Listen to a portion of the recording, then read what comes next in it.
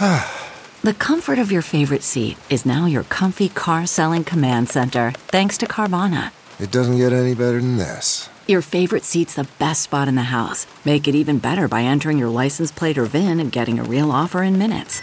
There really is no place like home. And speaking of home, Carvana will pick up your car from yours after you finalize your offer. Visit Carvana.com or download the app and sell your car from your comfy place.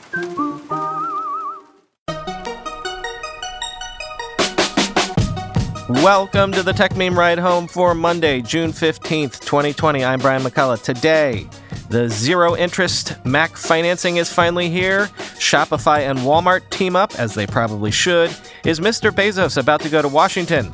Interesting check-ins with Quibi and SoftBank, and why researchers think people are more honest when responding on their smartphones than on their PCs. Here's what you missed today in the world of tech.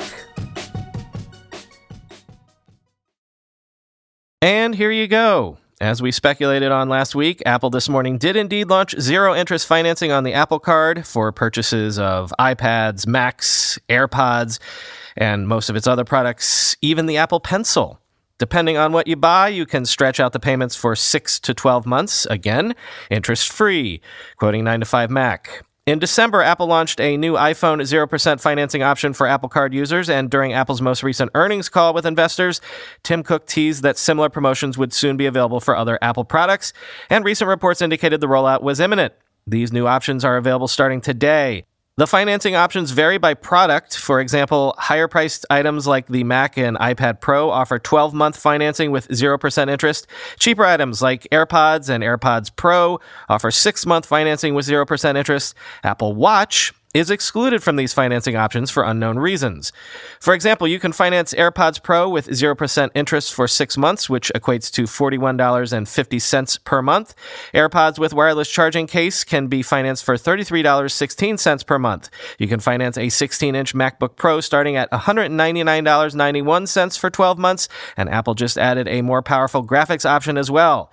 The Mac Pro and Pro Display XDR are also eligible for these financing options. The Pro Display XDR starts at $416.58 per month, while the Mac Pro starts at $499.91 per month. Apple is also encouraging users to finance iPad hardware purchases alongside accessories. For example, you can finance the iPad Pro, Magic Keyboard, and Apple Pencil for 12 months with 0% interest, even though the Apple Pencil is a lower-cost item. Notably, you also still receive 3% daily cash back with these finance purchases through Apple Card. Apple explains that you simply select Apple Card monthly installments at checkout and complete your purchase, end quote. Something interesting strategic partnerships. Walmart has announced that it has partnered with Shopify to expand its third-party marketplace, planning to add around 1,200 Shopify sellers this year alone, quoting Bloomberg. The company's marketplace site, which already offers more than 75 million products, grew at a faster pace than Walmart's overall web business in the first quarter, and third-party sales are typically more profitable as the sellers pay a fee to list items and often shoulder the delivery costs. The collaboration is Walmart's latest attempt to expand the scale and profitability of its $21.5 billion U.S. e-commerce business, which is gaining ground on market leader Amazon, but continues to lose money. In recent years, Walmart has rolled out a fulfillment service for third-party sellers, allowed customers to return marketplace items in its physical stores, and jettisoned millions of third-party items that didn't meet quality standards. For Shopify, the deal, expected to be announced as early as Monday, provides its network of millions of merchants access to Walmart's customers and follows a May link-up with Facebook that allowed retailers to import Shopify product catalogs to the social media giant's new Shops service, end quote. Walmart now has around 45,000 merchants in its marketplace, but at the same time, I don't think I mentioned it, about a month ago, Walmart announced that it would be discontinuing its Jet.com site, which was a standalone e-commerce site it acquired for $3.3 billion in 2016, even as Walmart's overall Q1 e-commerce sales at all of Walmart sites were up overall 74%. So I don't know. Continues to be a muddled effort in e-commerce for Walmart, but maybe things are moving in the right direction? Maybe. Something else that slipped through the cracks, this from late last week, though. Late Friday, a letter leaked revealing that the House Judiciary Committee wrote to Apple, Alphabet, Amazon, and Facebook to have those companies say by Sunday whether or not their CEOs were willing to testify in antitrust hearings to take place next month, July. And this morning, a lawyer for Amazon says that Jeff Bezos is willing to testify, which would be a marked shift on Bezos' part, quoting the New York Times. Amazon had earlier resisted making him available to the House Judiciary Committee, the group overseeing the antitrust investigation, prompting lawmakers to threaten to legally compel Mr. Bezos to testify. In the letter sent on Sunday, which was reviewed by the New York Times, Robert K. Kellner of the law firm Covington Burling, which is representing Amazon before the investigation, said the company was, quote, committed to cooperating with your inquiry and will make the appropriate executive available to testify, end quote. He added, this includes making Jeff Bezos available to testify at a hearing with the other CEOs this summer, end quote. Mr. Kellner said that Mr. Bezos' availability was dependent on first resolving several issues, including timing, format, and questions about the committee's requests for internal documents, end quote.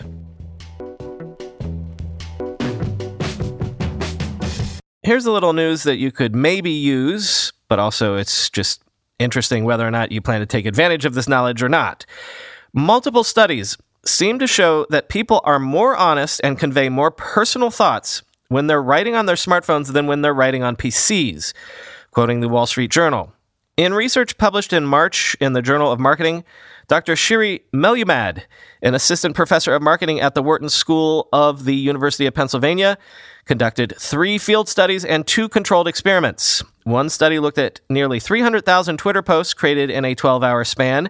Tweets written on phones contained 47% more first-person pronouns and 52% more references to family than those written on PCs, she found. Quote, consumers tend to convey feelings or thoughts that are more private or intimate on their smartphones, which is captured by the use of I or we and mentioning family and friends, Dr. Melumad said.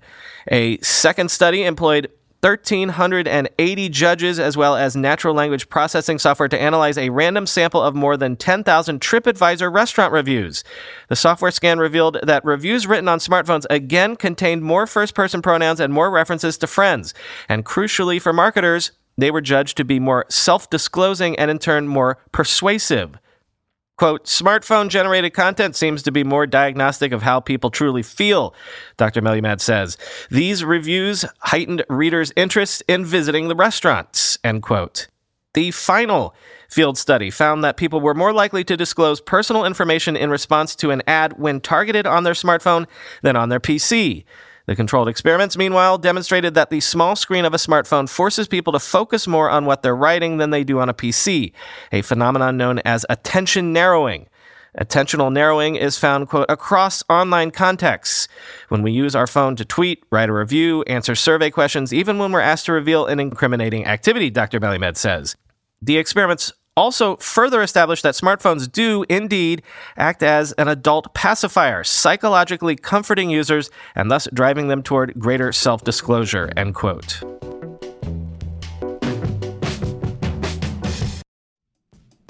Whenever I need to do financial research for this show, for instance during tech earnings season when I have to analyze how various companies' stocks have been performing, I only ever turn to our sponsor today, Yahoo Finance.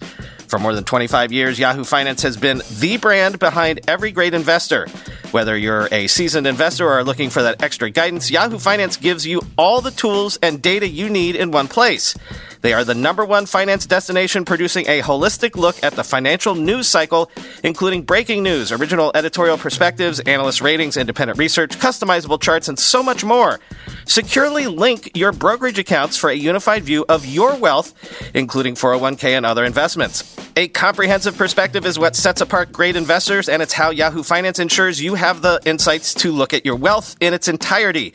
With a community of over 90 million users each month, their real strength is helping you on your way to financial success. For comprehensive financial news and analysis, visit the brand behind every great investor, yahoofinance.com, the #1 financial destination, yahoofinance.com. That's yahoofinance.com. How do you make a password that's strong enough so no one will guess it, and it's impossible for you to forget, and do it for 100 different sites, and make it so everyone in your company can do the same without ever needing to reset them? Sounds impossible unless you have 1Password. More than any other product I've ever told you about, I can vouch 1,000% for 1Password. I can't live without it. 1Password makes strong security easy for your people and gives you the visibility you need to take action when you need to. Any device, anytime, 1Password lets you securely switch between iPhone, Android, Mac, and PC with convenient features like autofill for quick sign-ins. All you have to remember is the one strong account password that protects everything else. Your logins, your credit cards, secure notes, or the Office Wi-Fi password.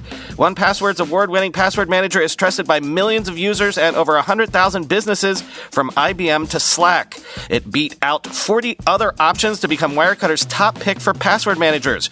Right now, my listeners get a free 2-week trial at onepassword.com/ride for your growing business. That's 2 free weeks at onepassword.com/ride. Don't let security slow your business down. Go to onepassword.com/ride. The rest of the segments in the show today are all going to be follow-ups to a bunch of our favorite long-running stories. For example, it wasn't that long ago that I was all excited that Apple and Google had joined forces to create COVID-19 contact tracing APIs that, the hope was, would help us all beat the pandemic. That, of course, assumed anyone wanted to actually beat the pandemic or at least had the fortitude to do what was necessary to defeat it, but I digress. Anyway, NBC News has a look at the efforts to create contact tracing apps using those APIs and found that the efforts seem to have stalled out, as most states are basically retreating from any previous interest in doing anything about the virus, and those few who are or have developed apps struggle with adoption among their populace. Quote, most states are giving the cold shoulder to smartphone apps. A survey of state health officials from Business Insider this week showed that only 3 states, Alabama, North Dakota, and South Carolina, said they are going to use the software provided by Apple and Google. The number hasn't grown since the same 3 states reported interest last month, and none has launched an app with the Google-Apple software. The factual analytical assessment is it's not a high upside, said Andy Slavitt, an Obama administration healthcare official who is chair of the nonprofit United States of Care. Quote, the bulk of the investment you need to make is in manpower, end quote. It's not the enthusiastic welcome that some technologists were hoping for when they began planning months ago for the launch of smartphone apps that would help respond to the pandemic and contribute to a return to something like normal life. Even the World Health Organization has piled on, quote, digital tools do not replace the human capacity needed to do contact tracing, WHO's Director General said at a briefing this week, adding that more evidence was needed and that the WHO would convene experts to share information. And while there are early reports of successful mobile tracing technology in some countries such as South Korea and Taiwan, the efforts so far have fallen flat in the U.S., quote, it is something that launched and then sort of fell away, said Ryan Callow, a University of Washington law professor and expert in tech policy and privacy, who was an early skeptic that the apps could be effective. He said, it makes sense for states to focus on human contact tracers who, quote, have been effective since the bubonic plague, end quote. And I can't resist a follow-up on the whole Quibi situation, of course. Ben Mullen in the Wall Street Journal over the weekend had an in-depth look at how things are going over in Quibi land, and among the other details, Quibi is apparently on track to sign up fewer than 2 million paying subscribers by the end of its first year in business, which would be significantly below the original target of 7.4 million. Here are some more fine-grained numbers. Quote, at its current pace, Quibi will sign up fewer than 2 million paying subscribers by the end of the app's first year, a person familiar with this operation said, well under its original target of 7.4 million. And Quibi's app download numbers have been falling in recent weeks, according to analytics firm Sensor Tower. Daily downloads peaked at 379,000 on its April 6th launch day, but didn't exceed 20,000 on any day in the first week of June, according to Sensor Tower. As of June 7th, Quibi's app had been downloaded about 3.8 million times, according to Sensor Tower. Quibi said its internal figures show the app has been downloaded 5 million times. Not all downloads result in customer signups, though. By the end of May, more than 1.5 million users had signed up for Quibi, many of whom were on a free trial. The company is pacing behind its internal projections for user signups, according to a person familiar with the matter, end quote. Also, Quibi apparently did not even hit its own internal app trial targets for that first month, and things might be heading for a reckoning sooner rather than later as those free 90-day trials that early signups were offered begin to end next month.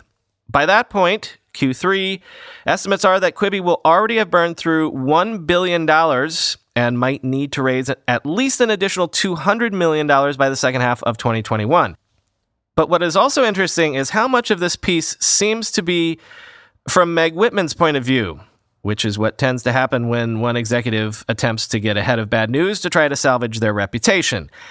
Here's the lead of the piece. Make of this what you will. Quote, near the beginning of her run as chief executive of Quibi, a new entrant into the streaming video wars, Meg Whitman threatened to quit. The Silicon Valley veteran worried her working relationship with founder and Hollywood bigwig Jeffrey Katzenberg had worsened to the point that it put the company's future in jeopardy, according to people familiar with her concerns. So in May 2018, she laid out a list of problems to Mr. Katzenberg. He had been dictatorial, treating her like one of his underlings. He interrupted employees, including her, in meetings. His interactions at the company had often been belittling and demeaning.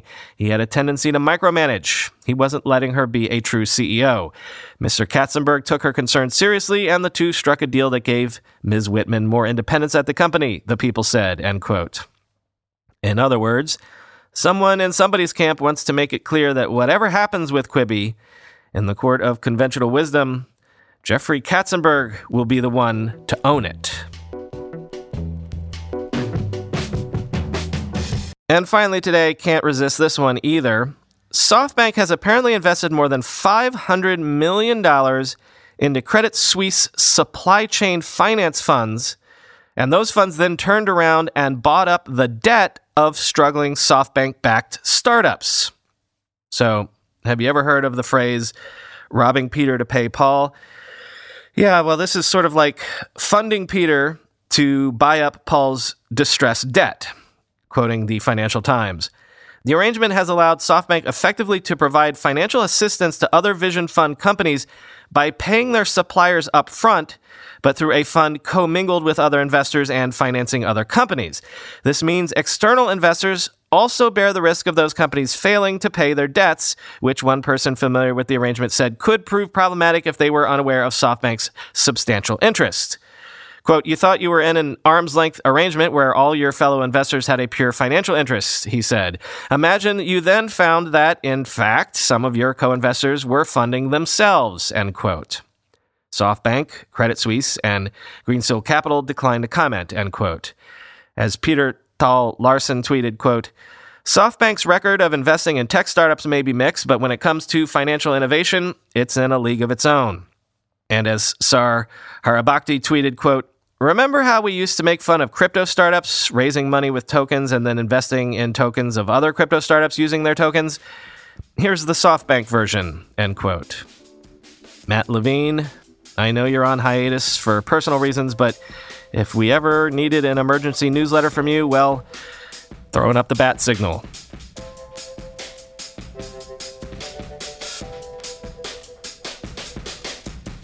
That is all for today. As always, you can follow me on Twitter at BrianMCC. The show subreddit is r/RideHome. If you are so inclined to do so, you can consume this podcast on YouTube at youtube.com/techmemepodcast, all one word. If you do go to YouTube, follow us, follow the channel there. And if you'd like to support the show directly and get a version of the show with 0 ads in the bargain, check out the very last link in today's show notes.